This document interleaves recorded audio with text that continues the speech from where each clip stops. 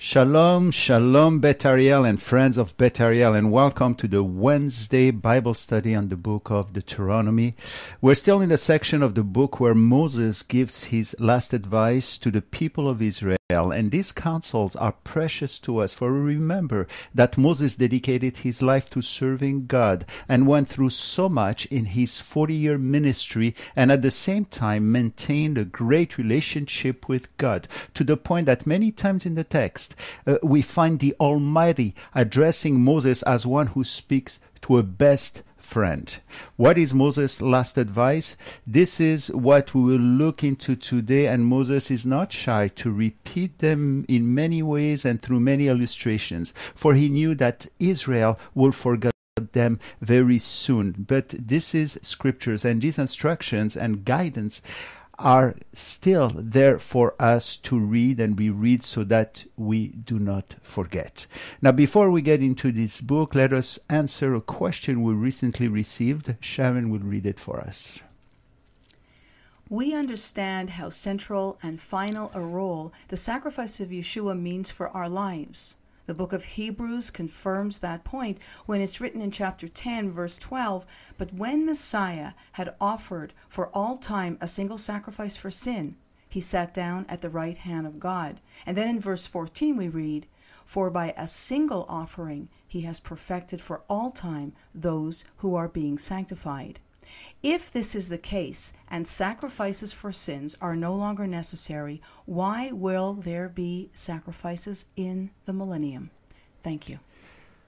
Well, thank you for this question. This is an often asked question. Why are there sacrifices during the millennium or the messianic times, a time when the Messiah will be present on earth? Didn't Jesus' death and resurrection put an end to the sacrificial system? Yes, his death and resurrection did put an end to sacrifices for the believers, but not for the unbelievers. During the millennium, both believers and unbelievers will live side by side, and God graciously reinstated some parts of the sacrificial system so that the unsaved will see the utter depth of sin through these sacrifices. The description of this era concerning the temple and the sacrifices are found mainly in Ezekiel chapter 40 to 48. Now, considering the prophetic chart, as you have on the screen, after the 7-year tribulation times, only the believers will enter the messianic era. However, their children, for they will have a lot of children, will have to come to a saving knowledge of Yeshua, for no one is born a believer. So they would need to understand what sin is, and there is nothing like the sacrifice of innocent animals to describe the ravages of sin. The fact that Yeshua will be present does not mean that everyone will automatically become to be a believer. In the same way, when he was present on earth 2,000 years ago, after a failed ministry of 3 years and an additional 40 days after his resurrection, and after fulfilling all prophecies of the first coming, only few men and women came to believe. God never forces anyone to believe. In the messianic times, there will be sin. It is not the eternal state yet, when there will be no sacrifice at all and there will be no sin at all. So the millennium is not sin-free. It will be there. Sin will be there to a smaller degree, but sin will be present. In fact, I just want to bring to you that those many prophecies describing the era of the millennium or the messianic age. By the way, I use both terms. They speak of a time still with many conflicts. For instance, in Psalm 2, we read that the Messiah will rule with a rod of iron, meaning that peace will still need to be enforced because rebellion will still exist. So far, Yeshua never ruled over the nations. He will in the messianic times. We read in the last chapter of Zechariah as well, which speaks of this millennium, that those nations who will not keep the Feast of Tabernacles and not come up to Jerusalem on that day to worship the Lord will not receive rain but plagues instead. We often confound the messianic times with heaven, but they are very different. Peter actually puts the millennium time period within the time frame of the day of the Lord. And the day of the Lord is a term designating a time of judgment on sin. This is why at the end of the millennium, as far concerning 2 Peter 3:10, the elements will melt with fervent heat, both the earth and the works that are in it will be burnt, giving way to the eternal state. Then God will erase every shadow of sin. Another and last question along the same line is why the reinstatement of the Mosaic temple system during the millennium? This millennial temple will not be the reinstitution of the Mosaic law. Both systems are similar, but they are different. For instance, in the temple area, in the holy place, there's no candlestick.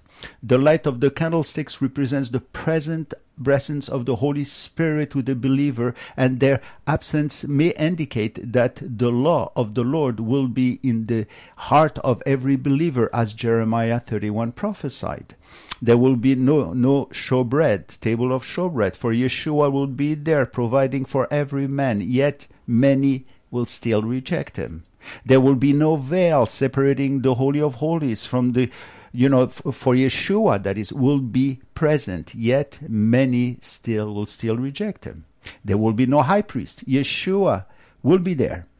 And see how hard man's heart can be. All of these things makes us appreciate all the more God's grace and the miracle of salvation. As for the feasts of Israel, only two are mentioned.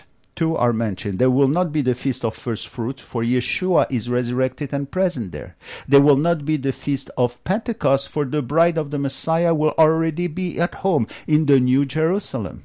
There will not be the Feast of Trumpets, for the resurrection of all believers would have already taken place by then. There will not be Yom Kippur, for the nation and Israel would have been judged by then. But there will be the Feast of Passover, to remind the people of the death of the Lamb of God. And there will be the Feast of Tabernacles, to remind the people of the great blessings of being in Yeshua, a blessing they would be enjoying at the time. Yet not all will come to a saving knowledge of Yeshua. It seems that the whole period, by the way, of time is mainly there to show us the power of sin, because in spite of the visible manifestation of the King of Kings' presence and authority during this time, people still will not come to faith. Let us now go to our study of Deuteronomy. If you have your handout with you, and a handout that you can always download from our website at betarl.ca, we're on page 11, section C. We've begun to see how Moses spoke of the circumcision of the heart, a surprising saying from the lawgiver, which helps us to see the essence of the law. The saying is found in Deuteronomy chapter 10, verse 16. This is what it says. Therefore, Moses says, therefore circumcise the foreskin of your heart and be stiff-necked no longer. What is so astonishing in this saying, here Moses mentioned circumcision at this particular point in time when this generation of Israelites were not yet physically circumcised, but instead he speaks of the circumcision of the heart. It seems that during these 40 years through the desert, they were not circumcised. We read in Joshua chapter 5 that it was after they crossed the Jordan River that they were asked to be circumcised. In verse 2 we read, at that time the Lord said to Joshua, make flint knives for yourself and circumcise the sons of Israel. Again, the second time. What is extraordinary here is that while there were two commandments for the circumcision, one from the Abrahamic covenant and the other from the Mosaic covenant, Moses overlooks both of them and speaks of the circumcision of the heart instead. Moses is here teaching how the condition of the heart of man supersedes and precedes any action we may do. God never intended the circumcision or any other laws to be only a ritual by nature. There is intent and meaning behind all these commandments. And here Moses brings in a law and expounds on it beyond its physical significance. But this is just like what Yeshua taught during the Sermon on the Mount, bringing the spirit of the law before the letter of the law. And this is what Paul must have meant in Romans 2:29 when he said, But he is a Jew who is one inwardly, and circumcision is that which is of the heart, by the Spirit, not by the letter. And his praise is not from men, but from God. Paul is saying here, what he's saying here is exactly what Moses is saying in Deuteronomy. If the spirit of the law is not followed, the letter of the law itself is not valid anymore. Furthermore, here in this verse, Paul is not comparing Jews and Gentiles, but believing Jews with unbelieving Jews. The word inwardly is the same word for secret. So he is a Jew who is one in his innermost self. This word implies an understanding and an intimate relationship between a believer and his God. This word is used to speak of the remnant of Israel, the true Israel, one who has a secret, strong relationship with God, not only an outward one. But let me paraphrase this verse by bringing it right to our doorstep. We can paraphrase it and say, but he is not a Christian who is one only inwardly. And this verse helps us to recognize the real Jew within the community, so it helps us to recognize the real believer within the body of the Messiah as well. This is one of many other ways Paul speaks about this important matter, and it all has to do, again, with our relationship with God. This is what Moses will bring out more and more. This is at the beginning. This is the alpha of our sanctification. If we get this right, we will avoid so many problems. If we take care of our relationship with God first, all other relationships, the horizontal one, will fall right, and we will be the recipient of so many blessings. This is then Moses' message to the Israelites before they entered the land. And the rest of chapter 10 of Deuteronomy, it enhances this truth in a more practical way. We can consider the following verse as an introduction really to the law that he is about to expound very soon in chapter 12. Here Moses considered the defenseless, the strangers, and how we ought to love and take care of them. This is practical faith. Let's read verses 17 to 19 of Deuteronomy 10. It is a passage which speaks of our forgotten neighbors, which Moses links with the essence of the law. For the Lord your God is God of gods and Lord of lords, the great God, mighty and awesome, who shows no partiality nor takes a bribe. He administers justice for the fatherless and the widow, and loves the stranger, giving him food and clothing. Therefore, love the stranger, for you were strangers in the land of Egypt. See how Moses is concerned with the helpless, the unprotected within the society. It is so easy to abuse someone who appears weak. But here God says, hey, they are mine, they are mine. The orphan has no father to protect him. The widow has no husband to defend her or take care of her. The stranger is often a target, a scapegoat, since he is not part of the society. The abused, these abused ones, may think that they are forsaken and alone in their struggles, but the Lord is present. He sees all things. And this passage is so strategically placed here because very soon again we will enter into the study of the law of God, and if there's one thing that this law brings out, it is that equality between all people, regardless of social status, ethnicities, or any other matters.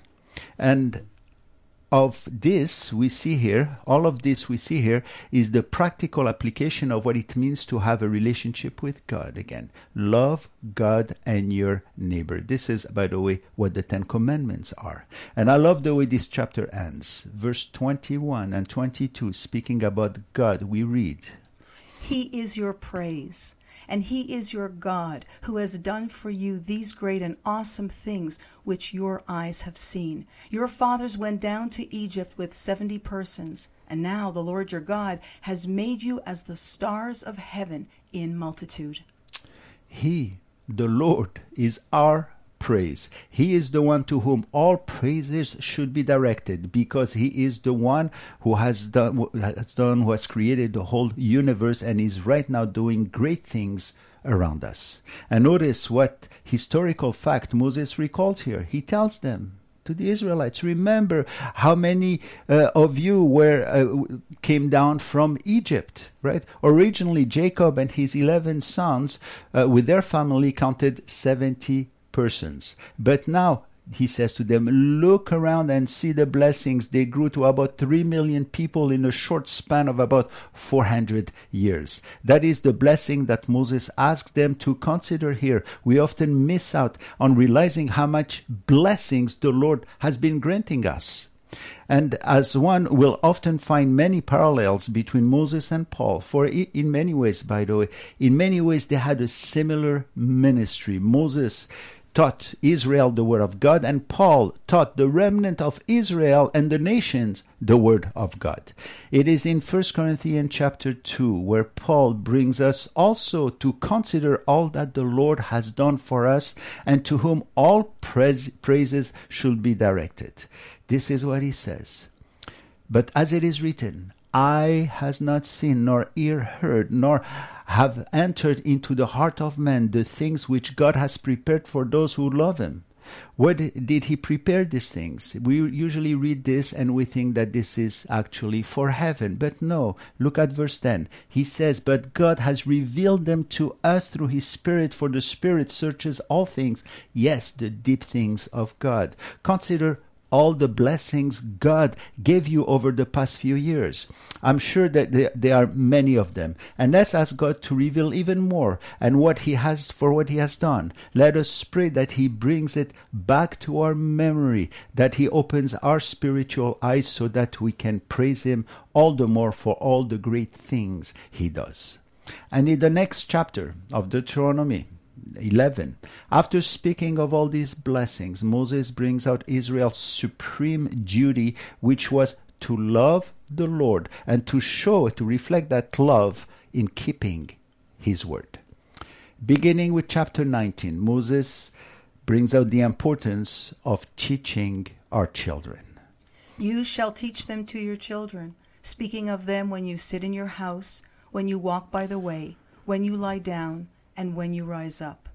And you shall write them on the doorposts of your house and on your gates, that your days and the days of your children may be multiplied in the land of which the Lord swore to your fathers to give them, like the days of the heavens above the earth. Beautiful words. The believer out to teach the word of God to his children. I believe this is done mainly in the home, of course, through the teaching of the Word of God and through the behavior of both parents. And we further learn that the parents must make their home a strong testimony. When we think of how the Israelites were told to put the Word of God on the door frame of their homes, we understand how this symbol would remind them each time they go in and out of the house, how vital it is to bring the presence of God with you all the time. And when we think of children, we ought to think of also new believers as well, and the responsibility that we have towards them, because we're all parents towards them. After the resurrection, by the way, Jesus had a private encounter with Peter, who had the keys of the kingdom, being the leader of the 12, through whom a new congregation of God was to be born. And there Yeshua spoke to him and asked, he says, Simon, son of Jonah, do you love me? And Peter answered and said, yes, Lord, you know that I love you.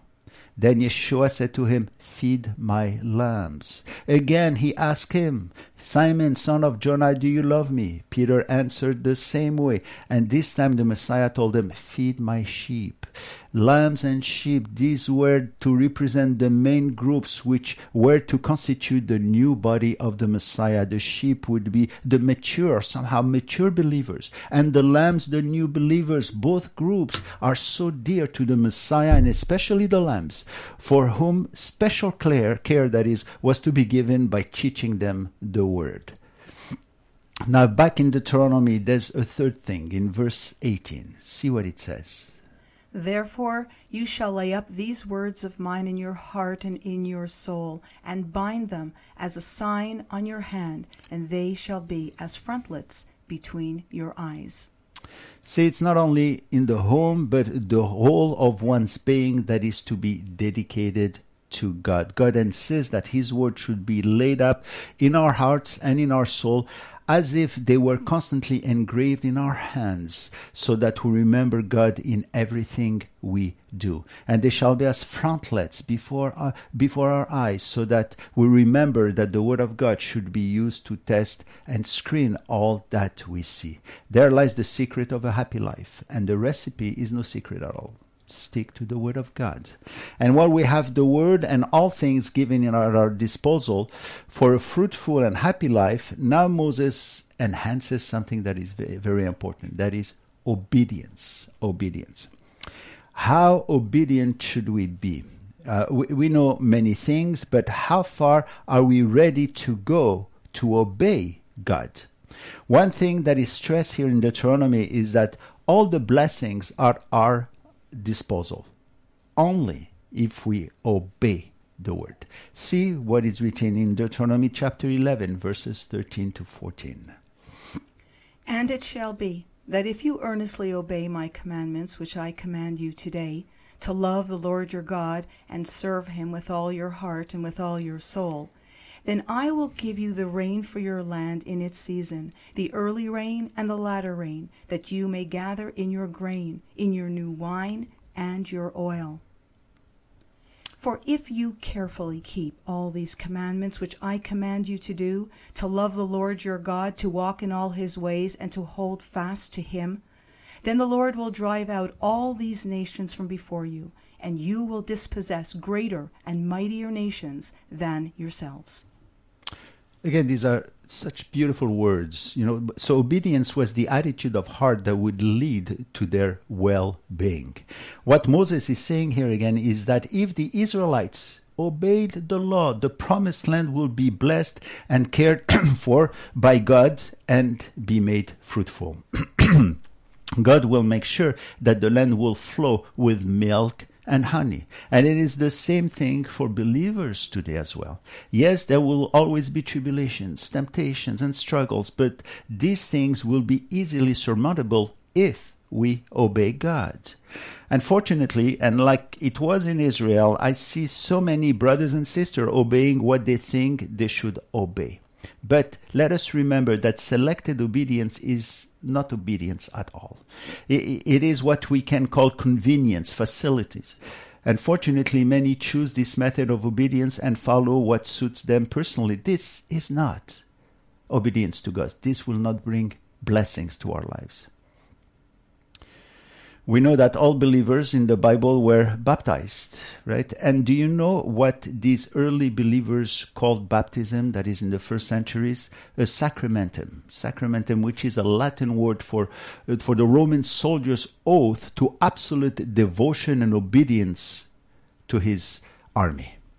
The early believers knew what their faith cost them. They were living in a world that was very hostile to the Messiah. Their lives were often at stake, but becoming a believer then was understood to obey the word. Let us read Moses' conclusion of this chapter in Deuteronomy 11:29, where he speaks of two mountains, one for blessings and one for curses. Now it shall be, when the Lord your God has brought you into the land which you go to possess, that you shall put the blessing on Mount Gerizim and the curse on Mount Ebal. And so here Moses mentions Ebal and Gerizim. Moses knew he would not be part of this gathering because he wasn't allowed to enter the land. You can see in the map a modern picture of Mount Ebal on the left and Mount Gerizim on the right. And in the middle stands the city of Shechem, today called Nablus.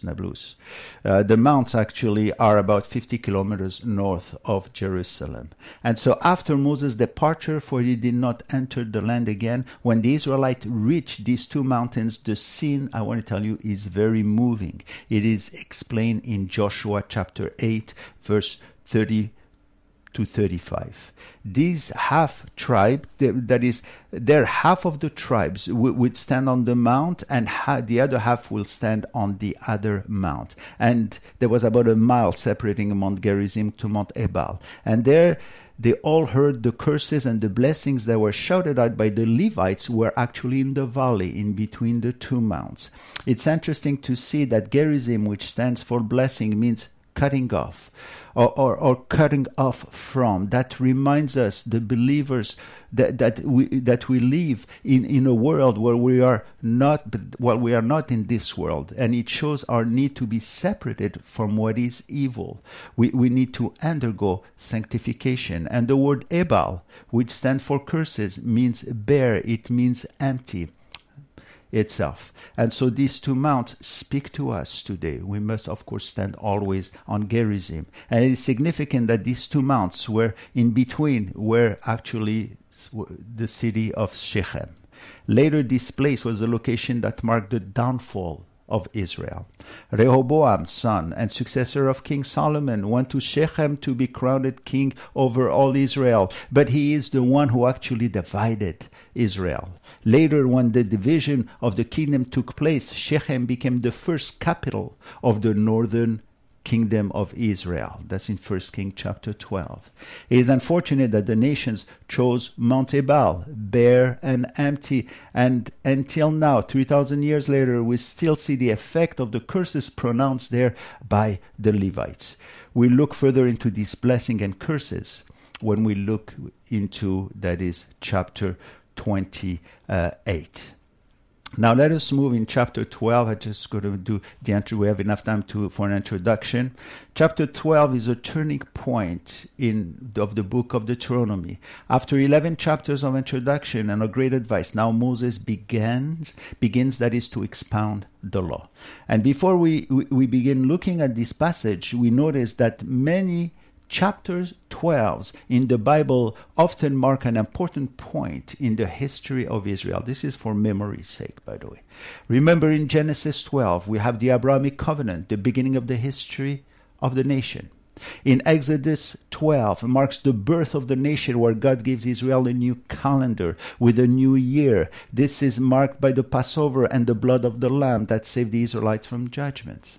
In Joshua, the first 12th chapter concerns the conquering of the land, where the remaining chapters deal with the distribution of the land.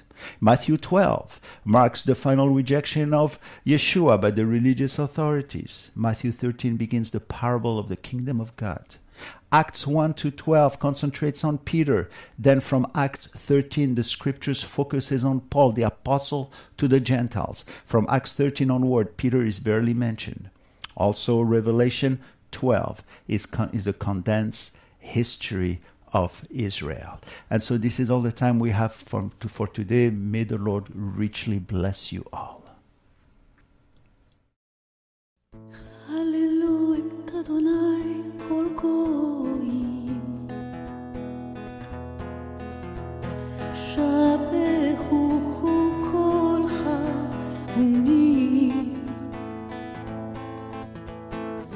גפר עלינו חסדו, ואמת אדוני לעולם, הללויה,